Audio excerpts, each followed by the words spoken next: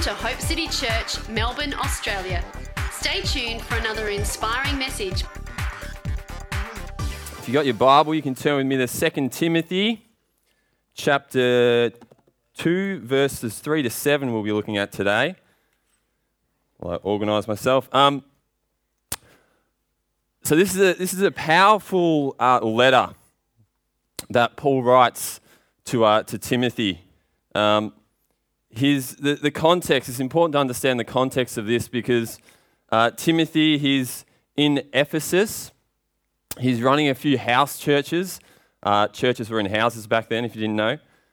And he's struggling a bit in his giftings, in his assignment. He's feeling a bit of resistance. And so Paul gets word of this, the great apostle Paul. Think of Paul. This is the great man. He's in prison in Rome.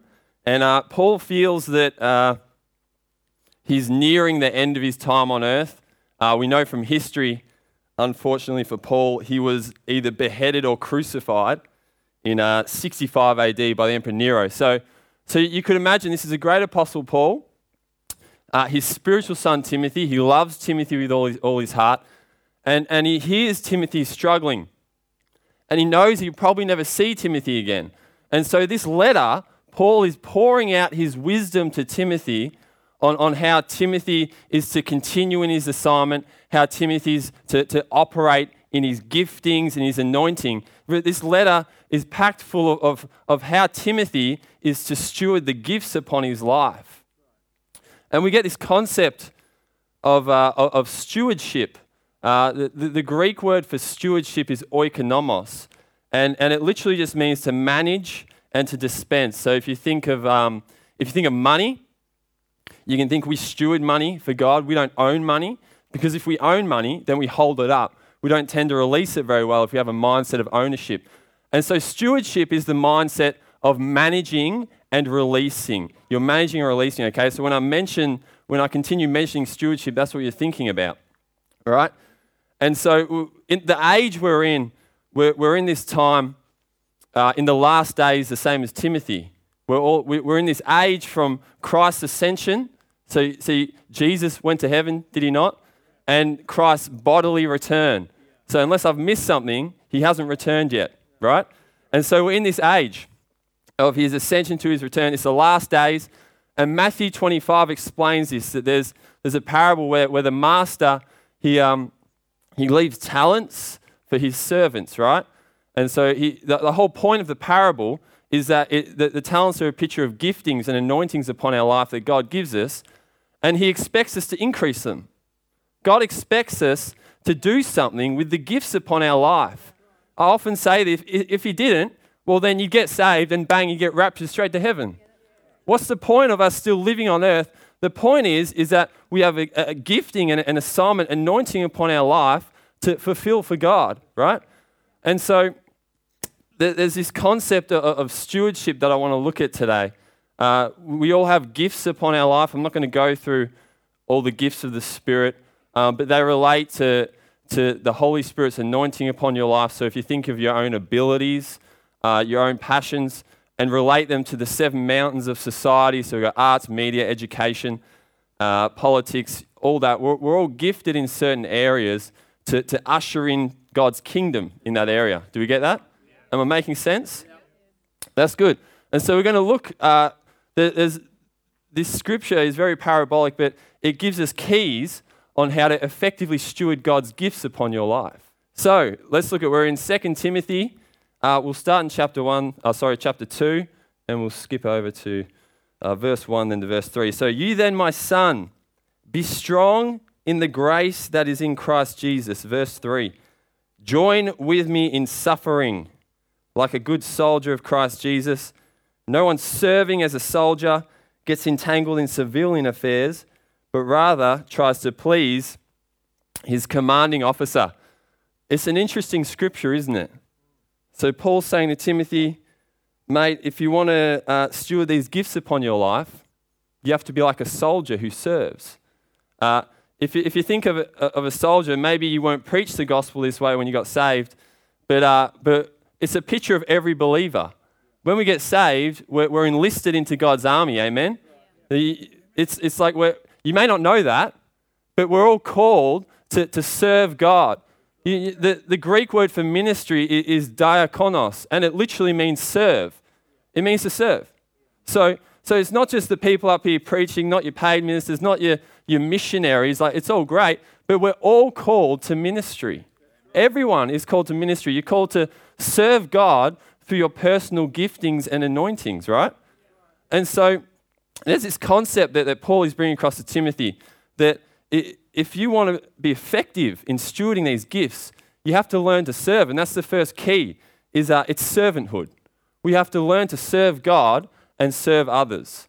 That's the whole point of your spiritual gifts. 1 Peter chapter 4, verse 10 says, each of you, everyone in here, should use whatever gifts you have received from God to serve each other as faithful stewards of God's graces in its various forms. So the giftings, it comes from the Greek word charisma, which is the charis is the root word for grace. So it's graces upon your life. It's specific graces that God gives you. And the whole purpose of them is to serve one another. It's to serve God and serve one another. If you don't serve through your giftings, well, then you're not using them. This is what Paul is saying to Timothy. And so we've got this concept of servanthood, where we have to learn to serve through our giftings, and Jesus modeled this perfectly. Who knows that we're called to imitate Christ, right? Unfortunately, Christ didn't come to be served, but to serve. So that means we have to serve. We have to. What he's serving is putting other people's needs first. If you want to serve God, you have to put his needs first. You have to come underneath. And so the whole purpose of your spiritual gifts is you're serving people, you're coming underneath, and it's like you're lifting them up. So you're raising other people up, right?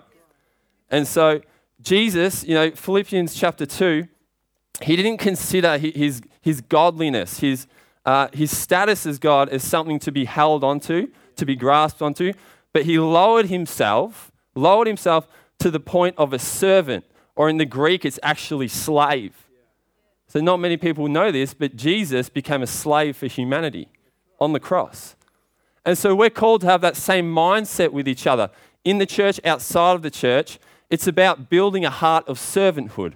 God, what's on your mind? So practically, how does that look? What's on your mind, God? When you go throughout your day, what do you want me to do with these gifts that you placed upon my life? What needs do I need to meet for other people? Whatever gift is, prophecy, words of knowledge, gifts of service, gifts of wisdom, all these things. I'm not going to go through them because I believe that we're mature enough to have a look ourselves. Amen? But this is what it's about. And so we've got this concept of servanthood, where we're called to serve. Inside the church is incredibly important.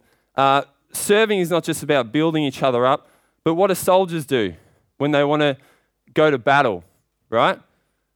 They train. They go like military camp. They learn how to use a gun. They learn how to go through all the tactics, the drills. They learn how to come underneath leaders. They learn how to do all these things. And it's a picture for us of the church. The church is your spiritual boot camp. It is. The church is where you learn to grow in your giftings. You come underneath people. It doesn't matter if you're not serving in your particular gifting or area, but there's something about service where it's like you're coming underneath leadership and there's anointing upon that, where you learn to serve God's way. And that's important, that we learn that it can be in many different facets, many different roles, but we learn to serve both inside and outside. It's about the heart of a servant. And there's some keys in this passage, and it'd be amiss of me not just to point them out quickly, on how do we build that servanthood in our lives. So Paul talks about joining with him in suffering. And then he says, no one serving as a soldier gets entangled in civilian affairs, but rather tries to please his commanding officer. So if you think about the suffering and getting entangled in civilian affairs, our commanding officer is God, so we look to please him. This is about the world system. If you think of, do we know what I mean by the world system? The Bible talks about it as Babylon. So the world system it's a system of operating, of living without God. So God's not in the picture. And we can see that in today's world. It's the world system, right? And so Paul is saying, Timothy, there has to be a separation from you and the world system. We're in the world, but we're not meant to live like the world. See, what is the world teaches everything other than servanthood. So if you grow up in the world, immediately you're taught to be selfish. You're taught about your own needs. It's all about me. It's all about materialism, getting things for me. Now having stuff's fine, but it's also consumerism. It's all about me, my needs. If you're taught to serve, you serve with an agenda, right? You serve to kick out. You use people to get on top of them, or you run your business and you cheat, you lie, you want to do whatever you can to get on top. That's the world system, okay? And you can't live in the world system. You can't be living like that and serving God and serving others through your personal giftings and abilities. It's just not possible.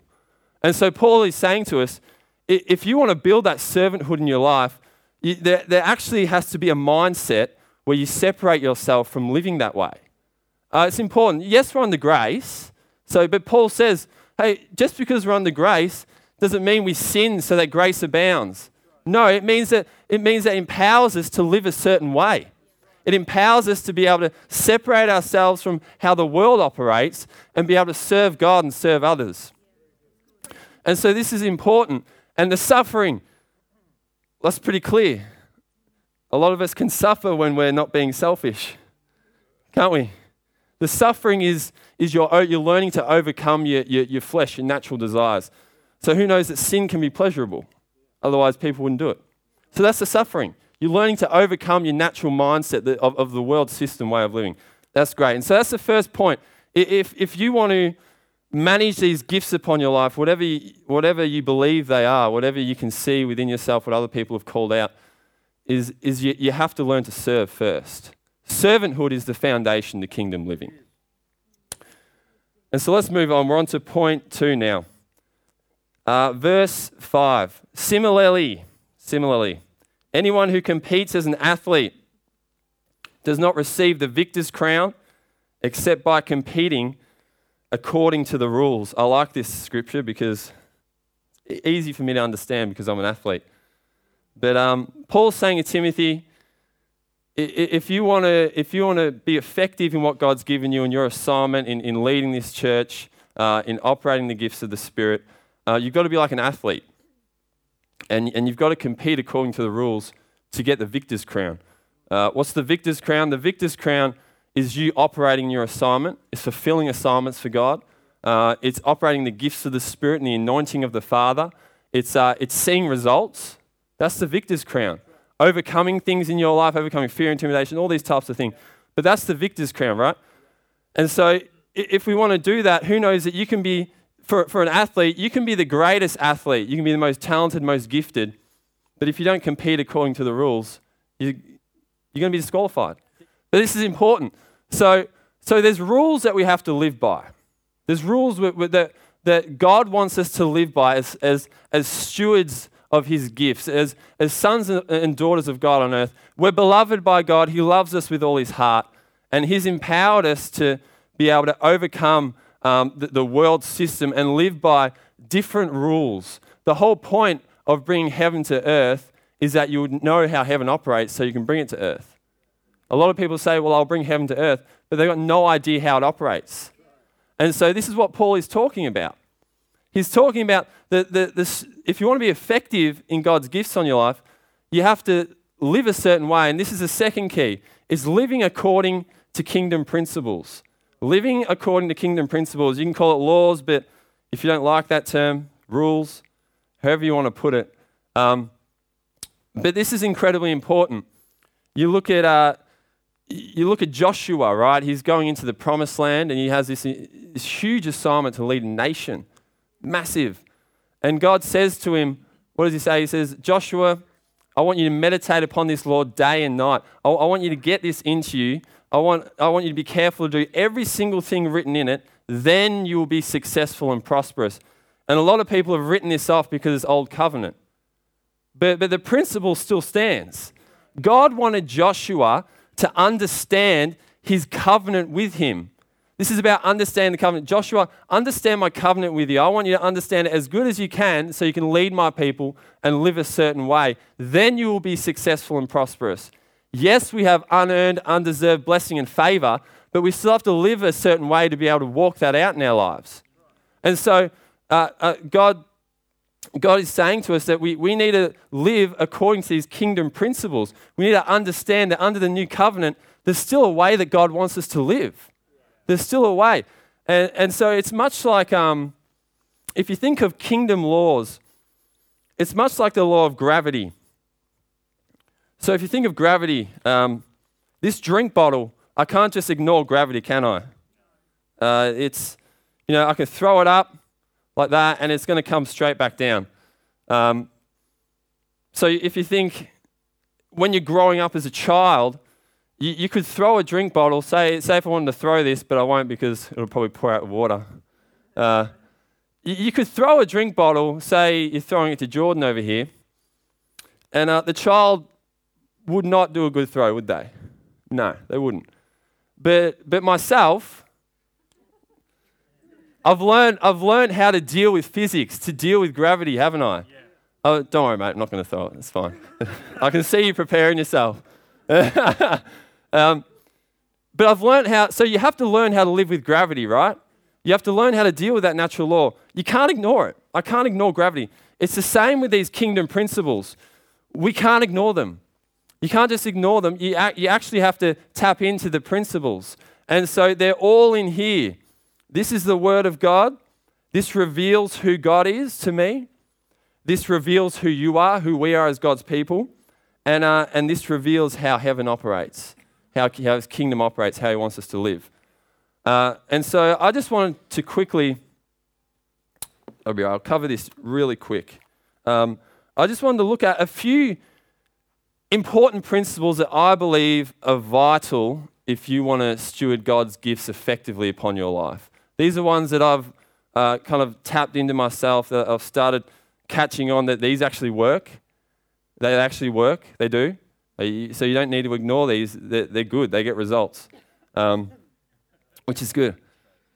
So the first principle is sowing and reaping. Is that not one of the most powerful principles of the kingdom?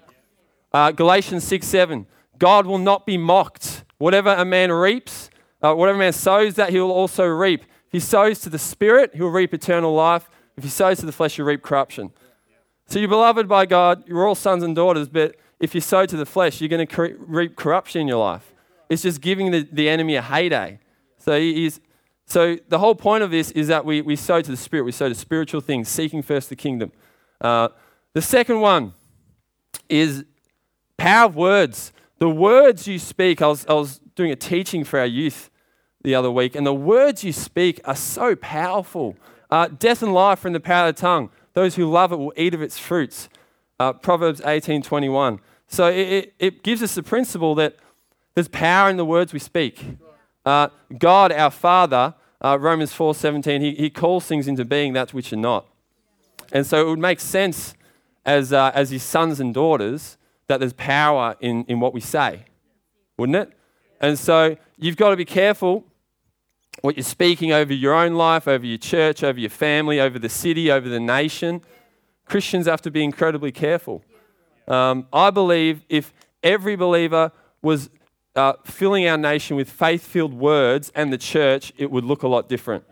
And so also over yourself in terms of spiritual gifts. I see a lot of people saying, well, no, I can't do that.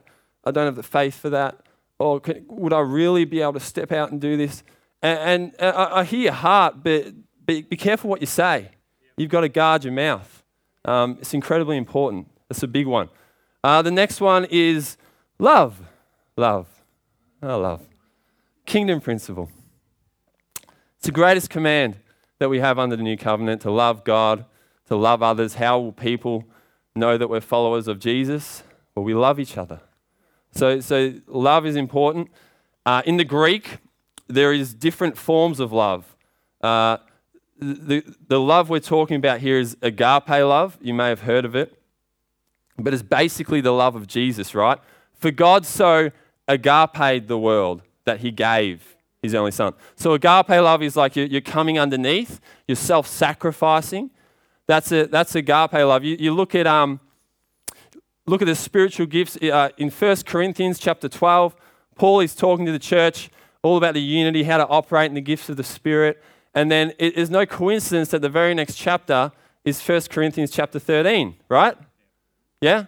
Which is your famous love chapter. And we've kind of, well, not ruined it, but disempowered it through getting bored over it because we say it every time at weddings. But it's true. It's the go-to verse. But the whole point is Paul is saying it's agape love. So I can have faith to move mountains. You can have faith to raise the dead. You can have all these incredible giftings on your life and you can be using them. But if you don't have love, if you don't have agape love, then what are you? You're a clay and gone, Paul says. And so that's huge. Love is an important principle. And that's why it's so important that we get with the Father and we learn how to love properly. Is our motivation love? Am I using my spiritual gifts through love? Through that motivation? So that one's important. Faith, I don't need, clearly. That's an important kingdom principle. It's our access point to our spiritual supply. We don't need to go into that too much for the sake of time. Faithfulness, this one's really important.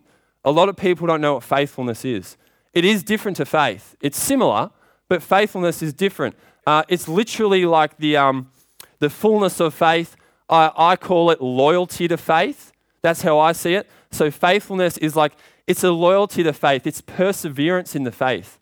See, Jesus said in Luke chapter 16, verse 10, whoever can be trusted with little, or whoever can be faithful with little, will be trusted with more, right? And so that's the principle of faithfulness, is that you whatever God gives you that's small, the gifts on your life, we don't just say, well, that's nothing, God. Why don't you give me all this? No. God wants to see if you can be trusted with the little things, if you can be faithful with the little things on your life, the little giftings. It all starts small in the kingdom, and then it increases. So this is faithfulness. What does that look like practically? According to your gifts, it looks like getting into the Word, understanding what your gift is. It looks like getting with God, learning to operate in that gift, stepping out in faith. That's what faithfulness looks like. That's a really important one. I see a lot of people, they miss out on breakthroughs, and this is serious. They miss out on breakthroughs and the blessings of the Father because they give up. They give up. They're like, oh, well, I'll you know what? I'll operate in this faith thing maybe for 6 months, a year. I'll just do it for a year. And then after a year, they don't see much. And so they're like, that's it. That's not how the kingdom works. It's faithfulness. Don't miss out on your breakthrough because you're just thinking, well, it hasn't worked for me, so I'm just going to stop. It's not how the kingdom works. Faithfulness is incredibly important. And then we've got giving. Giving clearly is an important one. Freely we have received and freely we give. That's the principle of giving, is that we're blessed to be a blessing. You can, a million worship songs have been written about that. But, if you don't give, how can I operate my spiritual giftings if I'm not a giver? Because you're meant to be giving to people. And so it's the principle of giving. And we don't give to get, but clearly the principle is give and it will be given to you. Which is the measure you use, the measure you will receive it. And so giving is important. And the last one, I just want to quickly touch on, and I believe that this is probably on top of the tree for kingdom principles, kingdom living. And the last one is honor. It's abused in our society. People don't grow up understanding honor, and the church as a whole hasn't done very well in honor. But honor is so important in the kingdom, and I've learned that. Honor is placing value or worth on someone.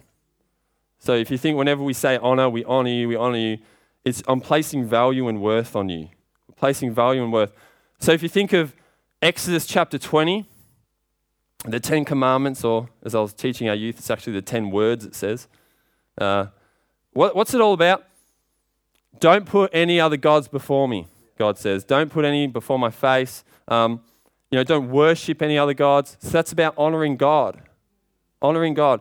And then what's the next part? It's all about honor your mother and father. Honor, don't murder, don't steal. Why? Because if you murder, what are you doing? You're taking life. You're not honoring that person. If you steal, you're not honoring who that person is. You're not placing value or worth on them. And so, people get this mixed up because we connect honor with love. And so they think, well, this person's done me wrong, and so I don't love them, so I'm not going to honor them. Honor has little to do with love. You can easily honor someone without loving them because it's placing value and worth upon their life. And so honor is so important. Where was the place where Jesus couldn't perform all these incredible miracles? In his hometown, where he wasn't honored. So that we understand that when you place value and worth on someone, you're honoring them and you position yourself to receive from their giftings and their abilities. And that's why honor is so important within the church, because you come under people who are ahead of you in spiritual gifts. You come under leadership, pastors, teachers, anyone that you see is operating in these gifts, you come under them and you actually position yourself to receive. If you don't do that, then you ain't going to be able to receive from them. And you can have the person next to you who's going from glory to glory, getting increase in their giftings, and you're like, well, why are they increasing and I'm not? Well, are you honoring? That's the whole point of honor. That's incredibly important. These principles, they fast track you in the kingdom. They really do. I've learned that and it can be difficult, but I've learned that as I've grabbed a hold of these and persevered in them, that there's a fast tracking. It's like all of a sudden the things you thought, oh, that's ages away, God, I won't be able to do that. All of a sudden it's there because you tapped into the principles. And so these kingdom principles are incredibly important. You can apply them to your obviously you apply them to your whole life, but in terms of effectively stewarding God's gifts on your life, I think they're really, really, really vital. And it's interesting when we look at honor. I won't go into it for sake of time, but there's 3 different levels of honor. People created in God's image, so we honor them. Then there's people who have Christ in them. So you got to be careful about what you say about other believers and things like that, because they actually have God in them. The God is in them. So that's a dangerous thing when I dishonor them. And then Paul talks to Timothy about pastors, teachers, those who handle the world, runs the affairs of the church. They're worthy of double honor. So what does that look like? I'll let you guess, but it's a lot of worth and value. So it's important. So these kingdom principles, that's the second key, is that if we want to be effective in increasing the anointing on your life, the gifts of the Spirit, you've got to learn to live in these kingdom principles. You got to learn to live a certain way, Paul is saying to Timothy. I see you struggling, so tap into these principles. Don't ignore them. Don't ignore them because they work. They work. Your life is for a purpose, and that's to serve God and to glorify Him. And we do that by living in these principles. We do that by living a certain way. We're on to the last point. Verse 6, the hardworking farmer, Paul says to Timothy, should be the first to receive a share of the crops. This is really interesting. So Paul said to Timothy, you've been serving, right? So we've got this kingdom principle of serving, this key of serving. And so you've been doing that. You're serving in your gifts and your abilities, and you're growing in that. Then we start to live by these kingdom principles. So you start to tap into those. So Paul is saying you've been like a hardworking farmer, right? So you've been like a hardworking farmer. You're developing a crop. So you deserve a share of the crop, he's saying. There's a crop that we produce, amen? We produce fruit in our lives, yeah? And so he's saying you should be producing fruit through your spiritual gifts in your assignment. God wants us to be flourishing. He wants us He wants that on our lives more than we do. He desires for you to succeed more than you do. It's important that you understand that. And so what does the crop look like? If we're meant to produce fruit, it looks like things. It looks like breakthrough. It looks like the promises of God in your life. The crop is your inheritance. It's seeing those around you affected by your giftings. It's seeing your family saved, not just one or two in your family. No, your whole family saved. It looks like you impacting nations. It looks like impacting the 7 mountains of society. This is the crop, right? This is a fruit that we're producing. And it says a share goes to us. We deserve a share. So that means there's a share that goes to other people because they're transformed by our giftings and abilities. So there's meant to be a share that goes to others. And then we know that a share goes to God. We glorify the Father when we're ushering in the kingdom through our giftings and abilities. And so you've got this crop. But Paul says to Timothy, and this is really interesting, and this is why I like to look at certain words in Scripture, because he says should, right? So we've been doing this. You've been living this certain way, Timothy. You should receive a share of the crop. I know this because I'm not great at my English, but I've been studying Greek, and so I know that should is a subjunctive. It's a maybe, right? A subjunctive is a maybe. So maybe it will happen, maybe it won't. So Paul is saying you should get a share of the crop. So what does a farmer have to do if they want the crop? They have to protect it. They have to protect it. They have to look after it. If they want to harvest it, you have to protect it from animals, from weather, from all this different stuff. And it's a picture of resistance in our lives. It's a picture of the enemy who comes, demonic powers. There's a kingdom of darkness that comes along. As soon as you're saved, the enemy does not, he's like, well, they've got their ticket to heaven now, but now what can I do to stop them? Oh, no, I know. I'll stop them operating in their giftings. I'll stop them operating their assignment so they won't be of any effect in the kingdom. They won't be of any effect in God's army if we don't operate in our giftings and abilities. And so Paul is saying to Timothy, there's a level of protection that you have to have over your crop. And this is the third key. And I believe these all work together, these keys. You never get out of one, you stay in them all, right? We never stop serving. We never stop living by kingdom principles. But the third key is operating in your authority. Living in your authority that God has given you on earth. See, a lot of people, they miss out on the crop. They miss out on the fruit, producing fruit in their lives. They work hard in the kingdom. They're working hard. They're serving God. They're living God's way. They're increasing, but they miss out on the fruit because when resistance comes, when the enemy comes along and he brings things, negative experiences, trials, challenges, things like fear and intimidation, anxiety, all these certain things, he comes along because he wants to steal your crop, right? And people miss out because they don't rise up in their authority. This is about authority is your power over the enemy. Authority is your power over the kingdom of darkness. So, Luke 10:19, I've given you all authority. All authority to trample on snakes and scorpions, to overcome all the power of the enemy. And so if we want to be effective stewards and get the crop right, you've got to operate in your authority. And we've been given all authority in Christ. Often hear people say this, which is true. We have all authority in Christ Jesus. And then they're saying that, and then I look at the person's life, and it doesn't look like they're operating that authority. So yes, we've been given it all, but how do you live in that authority? And I would propose to you, and I know from Scripture and from my own experience, that authority comes out of the secret place. Do we know the secret place is like our relationship with God? That's what Jesus called it.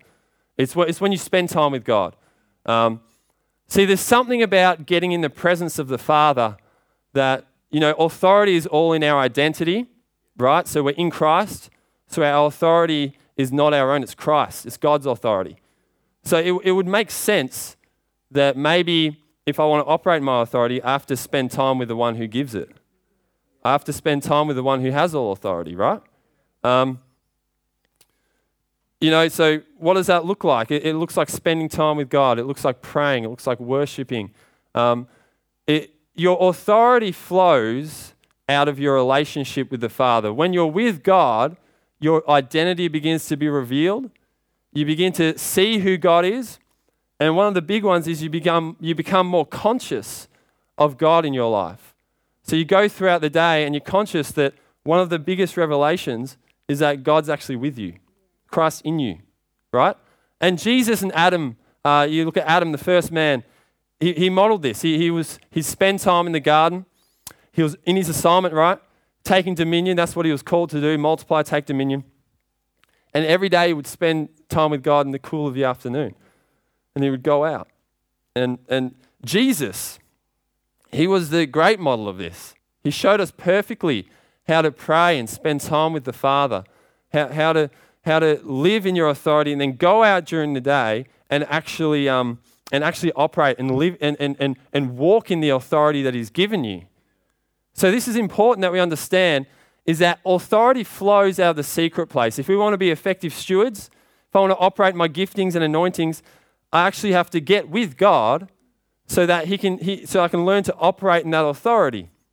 And so you think of practically, you're with the Father, you're learning in your authority, and then resistance comes. You want to operate in your spiritual giftings.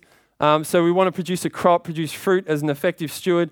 Maybe you've raised kids God's way, and you've done fantastic in that, and you've served, and you've lived godly lives like that. And then all of a sudden your kids start making the wrong choices. And you think, oh Lord, what do I do? It's not a time to step back. A lot of people, they think, well, I mean, they're 19, 20, they're grown-ups now. I'm just going to step back and be timid. No, it's not a time to step back. See, that's a time to rise up in authority.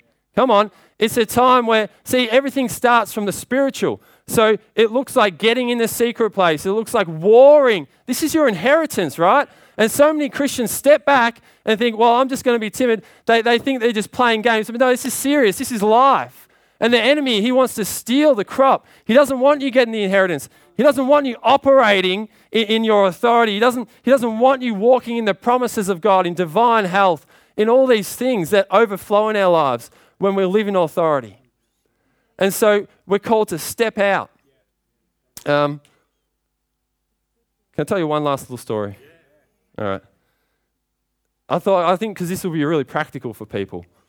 For myself, I got a prophetic word a couple of years ago, and I thought, well, I started to notice there's this gift upon my life. I had no idea about it beforehand. And so I'm like, well, I started serving God. I'm thinking, you know what, I'm going to pursue this. So I'm going to serve God. I started doing that, increasing in that. I was began to tap into these kingdom principles. That's where I really started learning about the kingdom principles and about how to kind of separate yourself from a certain way of living and live God's way. And we can't ignore those. And as I do that, I realized that there was this teaching gift. But see, who knows that, what do you have to do if you're going to be a teacher? Yeah, you talk. You have to speak publicly, right? And what are the two greatest fears in the world for people? Well, for most people, for me as well. It was death and public speaking. And for a lot of people, public speaking's first.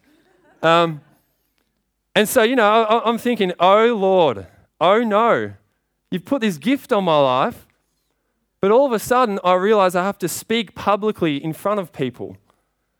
And I remember, I think it was the first time I came up and did communion, which was probably a few years back. And imagine this is the microphone.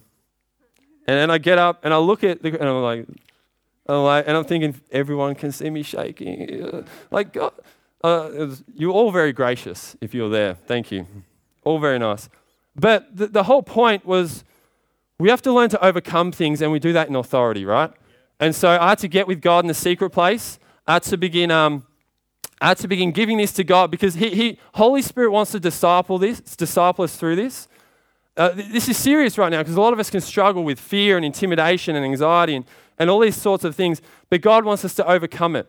And we overcome it by living in our authority. And so that's really important, is that you begin to get with God and say, Father, show me how to live in my authority. Show me how to live this out because I want to be an effective steward for your kingdom. I want my life to fulfill my purpose, the assignment on your life. And so we've got these three keys, which I believe are incredibly important in the days that we're in the age that we're living in. We're not called to be passive sons and daughters. We're called to rise up in our spiritual giftings. We're called to whatever God's gifted in, whatever area you're in, whatever place of influence, whatever mountain you feel that you're called to. God's got a purpose for you in that area, but you've got to begin serving. Am I serving a certain way? Am I serving God? Am I beginning to build that heart of servanthood in myself? And then we begin to live kingdom principles, tap into these kingdom principles. We can't ignore them. Like the law of gravity, you can't ignore gravity. God's placed them there for a reason, so that you would be successful and prosperous in your assignment and calling. And then we rise up in your authority. And we can all go to greater levels of that. So wherever you feel like you're at, there's always greater levels. Always greater levels. No one's Jesus. Well, no one's acting fully like Jesus yet. Well, I haven't seen anyone. We're imitators of Christ. So we're called to rise up in that area. And so take these keys. These are important, I believe, for your life, for wherever you're at, that you begin to be an effective steward for God's kingdom. I mean, this is serious. This is life right now. You begin to operate in your giftings and anointings. Amen? So let's pray. Thank you, Father. Thank you for your word which you've placed within us. Thank you that you love us with all your heart and you lovingly want to draw us out. You lovingly want to teach us how to operate in these gifts that you've given to us by the Spirit. You want to disciple us through. You want to lead us in our assignment and our calling because you have a purpose for us on earth. This world is not hopeless. It's full of hope because it has your people in it. And so you've called us to serve. And so we say, yes, God, we serve you. Yes, Father, we take these gifts, Holy Spirit, and we give them to you and we say, breathe on them. Breathe life into our giftings. Breathe life, Father, into us. May there be a sense of urgency in your people, Lord, where they catch a hold of this message and they see that the days that we're in is great and glorious because we get to carry the kingdom of God. That we get to operate in the power of the Holy Spirit in our lives. That we get to rise up in authority. And we get to see your kingdom ushered in by your people. Thank you, Father, for the gift upon every single person's life. And I speak into that right now. And I declare increase, increase, increase. I say rise up in your authority. Take a hold of the gift that's been given to you. Thank you, Father. Thank you, Lord, that your word is strong and powerful. And I pray for those, I speak to those right now who have had negative experiences, who have been facing trials and challenges, and you've been finding it difficult to get fruit in your life. You've been finding it difficult to operate in the gifts of the Spirit. You've been struggling with fear and intimidation. I say that fear has no power, no stronghold over your life. And so we speak right now the great boldness of the Holy Spirit, the great courage of the Father rising up in you. And this is a word for some people today that the greatest revelation in your life right now is that God is with you, is that His Spirit lives in you. And He would say you don't have to do it in your own strength. It's not in your strength, but it's about you relying on the power of His Spirit within you. And so we thank you, Holy Spirit. Thank you for your grace in our lives. Thank you that you want to release us into our giftings and into our assignment. And so we say yes, God. We say yes to the gifts. We say yes, Holy Spirit. Thank you, Father.